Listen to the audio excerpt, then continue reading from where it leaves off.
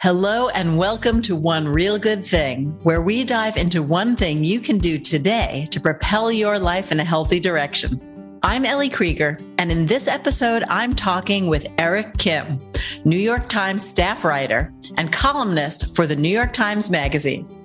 He spent a year cooking with his mother, Jean, for his new incredible book, Korean American: Food That Tastes Like Home. And the experience of cooking with her enriched his life in countless ways. That's why his one real good thing is to write down family recipes.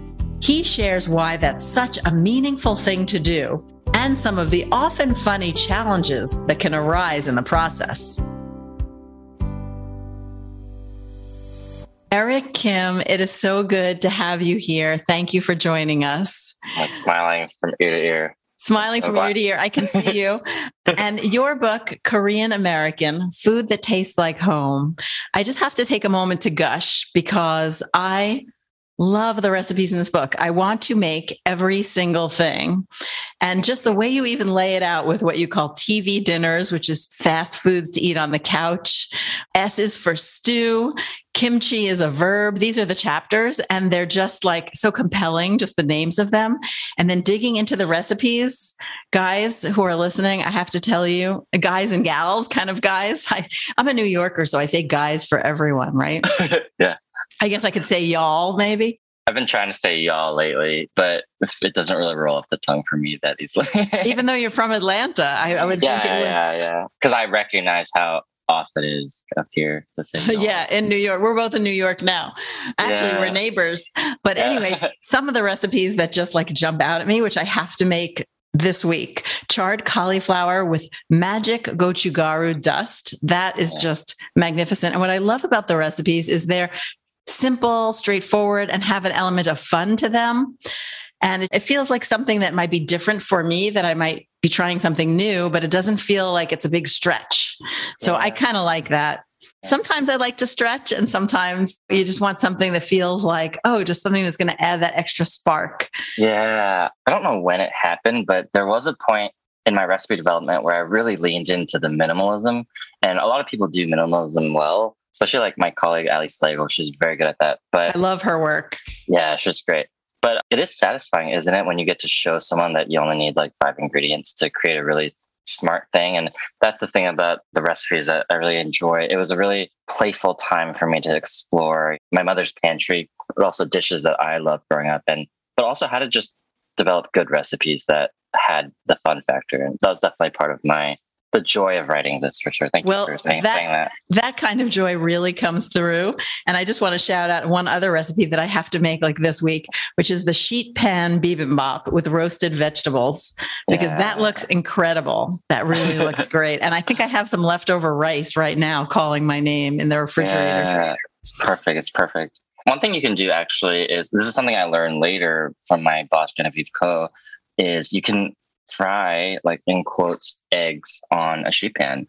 Well, so what I like to do is I put rice on one side of the sheet pan, and then the other side I oil it, and I crack 4 eggs into the other side, and you put that in the oven, and the eggs will sort of like cook very evenly, and they're so tender. Like, people are like, why would I do that? I should just fry an egg. But it's not just because it's easy, it's because the eggs are better. Like, when you pull them out at just the right time, and the rice like heats through perfectly, it's great.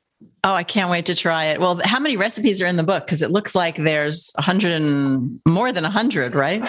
It started with 100, and we had to like edit out some other stuff. I think they're going to be like pre-order incentives, but I think it's around like 96 or something like that. Wow.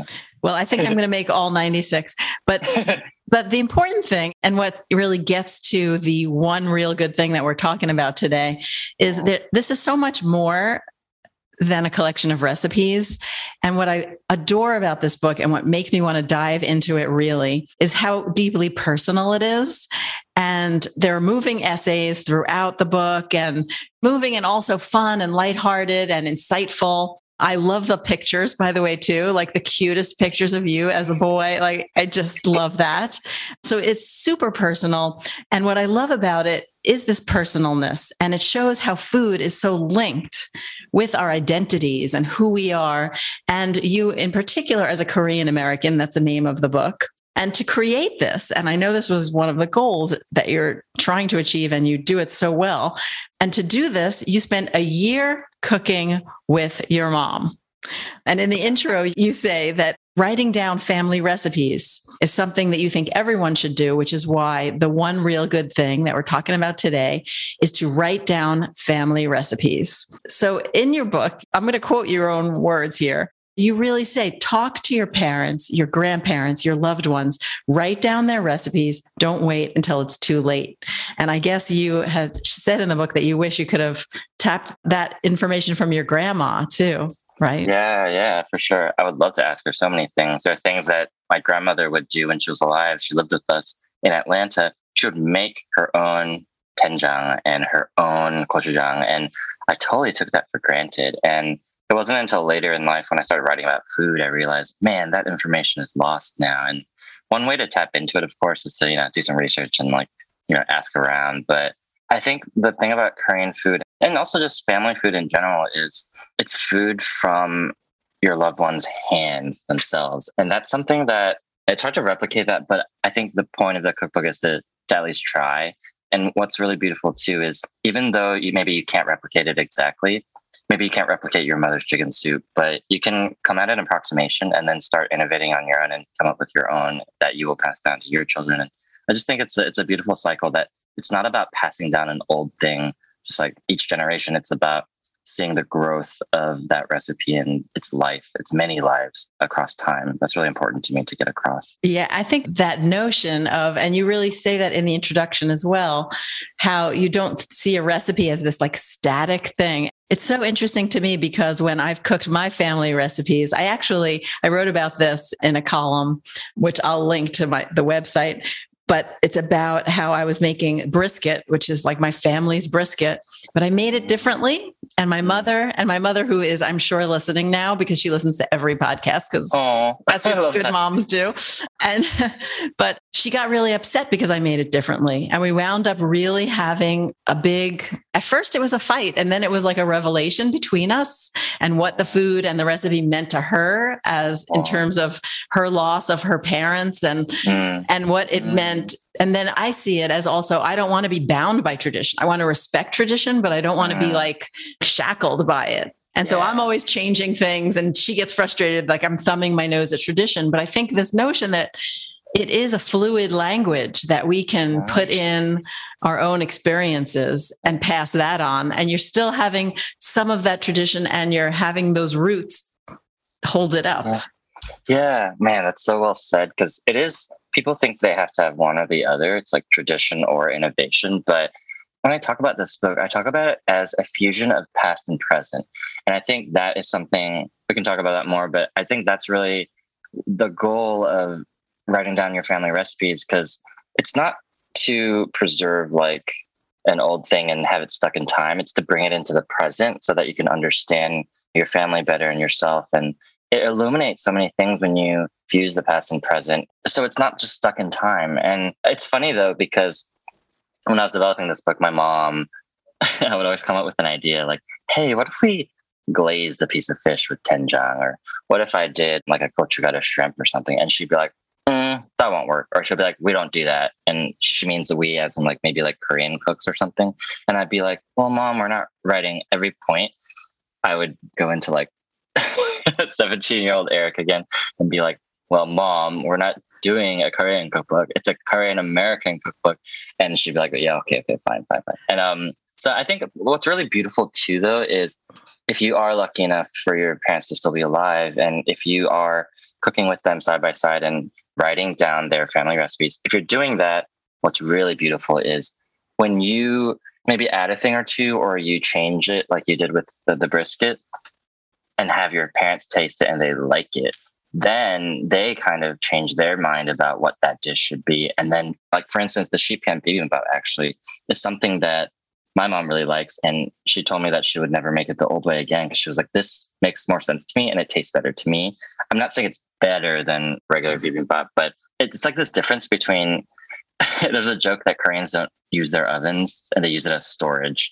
Same with like the dishwasher. But So I use the oven a lot because I grew up watching the Food Network. I grew up watching you, Ellie. Oh, I love no. you. Sorry. I'm going to embarrass you right now. I love your carrot cupcakes. Wow. Those are so good and smart. It was like the first time I added applesauce to a cake mix, and I just loved it. So tender and delicious. Those are Oh, great. thank you. I love that recipe. To this day, myself, it's an oldie and a goodie. Yeah, it's so good. Sorry, I totally forgot. I already knew you, but I think my mother was sort of started to open up more, and she was like, "Oh, this is like Eric, who happens to be like a professional cook. Like he can teach me things, and it's not just unilateral. It's if you're lucky, you can swap secrets, and it's like this intergenerational recipe swap, and I think that's the real joy." And I think that's one of the most beautiful, healthy things about this. So when we're talking about enhancing your life with this, so you might think it just on the surface, oh, you're writing down some recipes and, oh, that's a nice thing to do. Fine.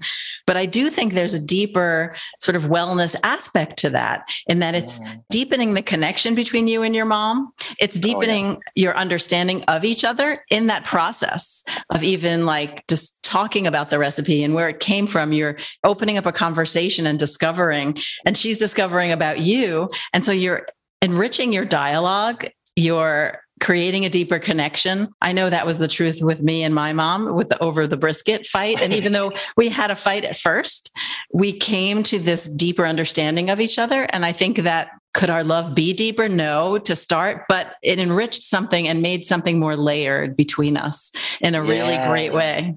Yes, that's the biggest part. It's not just like spending time with your parents in this way. It's like, for me, I kind of approached the book as a reporter, right? I was like interviewing my mom, my dad, my brother, and trying to tap into their memories, because the truth is my memories only go back 30 years and barely, like, whereas theirs go back many more decades. So their memories are really valuable, and I need to write them down. Again, like before it's too late. I don't want to like de-emphasize before it's too late, because for me and my family, we experienced a lot of deaths in the last like 3 or 4 years in our family. And I have cousins who don't have their fathers anymore, and their mothers, and the cooks of the family. And those recipes are gone now. They're not gone forever, though.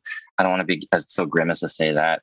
You can always access your taste memories. I think that's something that's important to say. But it was just such a great time to get to know my mother, not just as a mother, but as a person. And I don't know, maybe sometimes it's like disarming. Like she'll tell me about how she would go to Pyongyang-sik, which are like Western style Korean restaurants in Korea. It's where they sell like omurice and hanbok steak, which is kind of like a Salisbury steaky thing. Anyway, hearing that story and also watching her face light up as she tapped into those memories for the first time in like 40 years, it's pretty cool. And it's a gift, not just for yourself, but it's for them as well.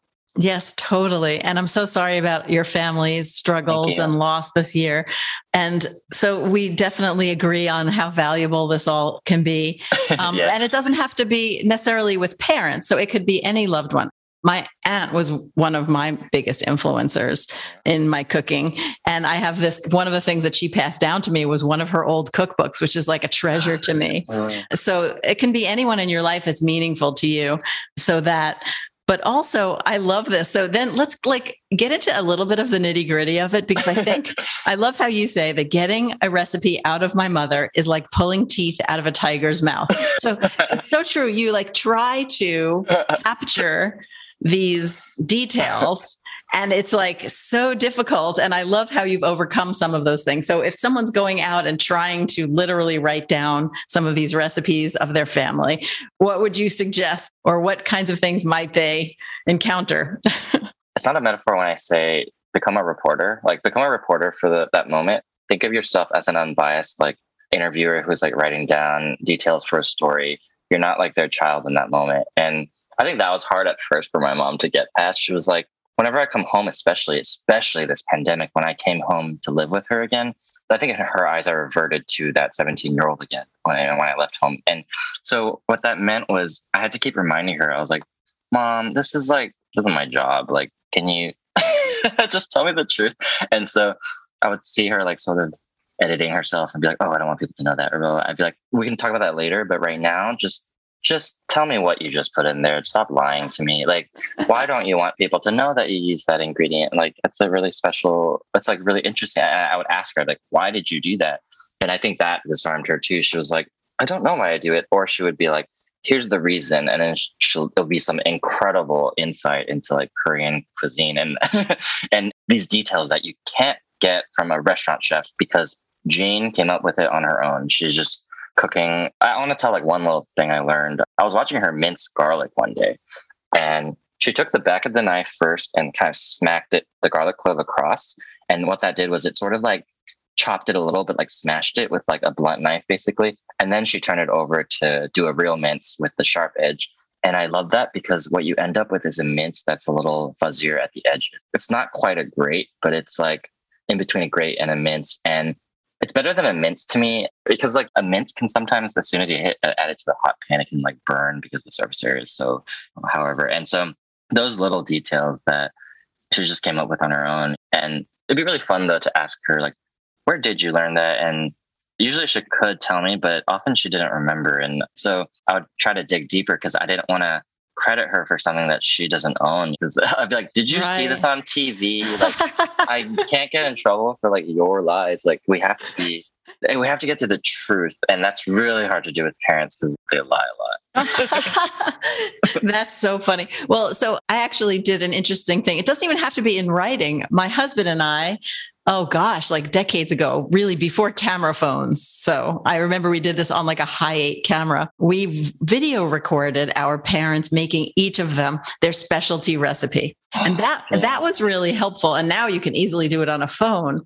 And having it recorded that way on a video really helps you see texture and really captures their voice, their passion, and so on. Yeah. And one of the things I remember with my mother-in-law is that she makes the most wonderful Midwestern, they're from Michigan, Midwestern gravy, chicken and gravy, and with mashed potatoes. And it's just amazing. It's just like perfect in every way. And she makes like a flour thickened gravy. And she says, and this is the bowl. And she shows me, this is the bowl I used to measure the flour. And I just put it up, fill this exact bowl, always the same bowl, with flour up to here. So basically I said, well, what happens if that bowl breaks? Like if you don't have that bowl, you cannot make her food.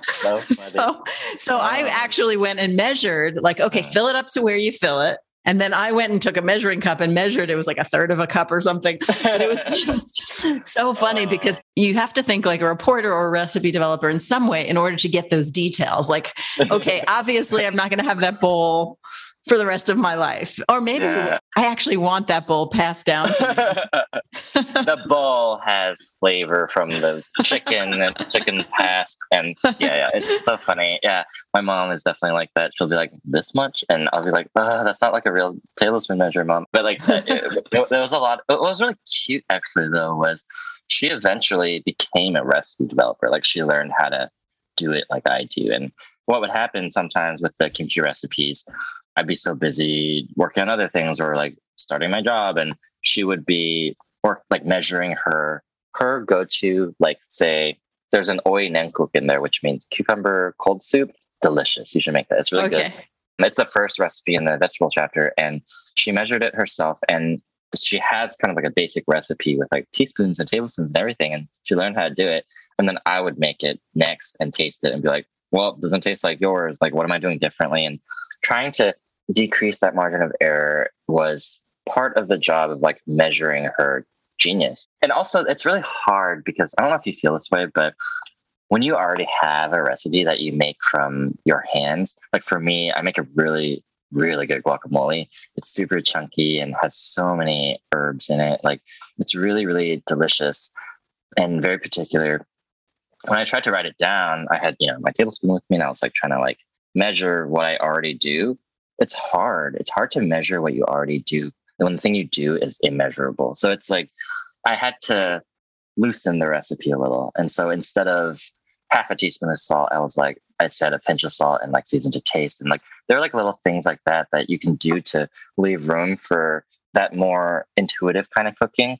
So instead of like 1 tablespoon of diced jalapenos, I said 1 large jalapeno dice or, whatever. So it's really interesting that way. Recipes are so weird, and the way food tastes, it's so dependent on how you cook. On the other hand, I also really believe in the written recipe. Like, I mean, as a recipe developer, it's like my main job at the Times. I really believe in the power of that, because it's not that you are like getting the exact thing that the original cook made. We would need like 3D printers for that. I think it's about like getting as close as possible. And that's the point of me writing down my mom's recipes, to just get them as close as possible. Yeah. Well, you really captured that beautifully. I'm sure she's just gushing with pride. And I love how you say also, and I think this kind of like maybe sums it up in a way of the next step of it, is that my recipes are an evolution of her recipes. Yeah. And so I think that's just a beautiful trajectory. And I just thank you so much for this beautiful work, because I think it's going to affect a lot of people, including me. And I also thank you for this inspiration for all of us. I hope everyone is feeling inspired now to write down family recipes, and maybe just start with one. Start with one of your favorite things that make you feel like home, that make you feel like you're at home in that almost in a proverbial way, and start there. And then you're going to be amazed, I think, at how it enriches your life to do that. And then you can pass that down. One thing I want to add is just, and when you take that recipe that you've written down carefully with whoever your loved one, you go into your own kitchen alone and make it yourself. And what's really beautiful is, and this is where I get emotional. It's like that person will be with you as you're cooking it, because you're going to be thinking about all those times you tasted that, and you're going to put yourself in their shoes. You'll be like, oh, wow. So mom did this every time she made this for us. Like, I didn't realize that. And I didn't realize she scored this beef before she seared it and before the stew. Like, it's those details are really lovely. That kind of connection, it is. I'm not a religious person, but it's pretty freaking spiritual. Yeah. It's really getting to the essence of them. So that's a beautiful thing. Well, I love that sentiment. Thank you so much for this inspiration, Eric. And everyone should go check out Korean American. It's an amazing book. So thank you. Thank you for having me. So fun. Thanks for listening. I hope you are inspired to connect with loved ones and get those family recipes written down. Join me next time for another One Real Good Thing.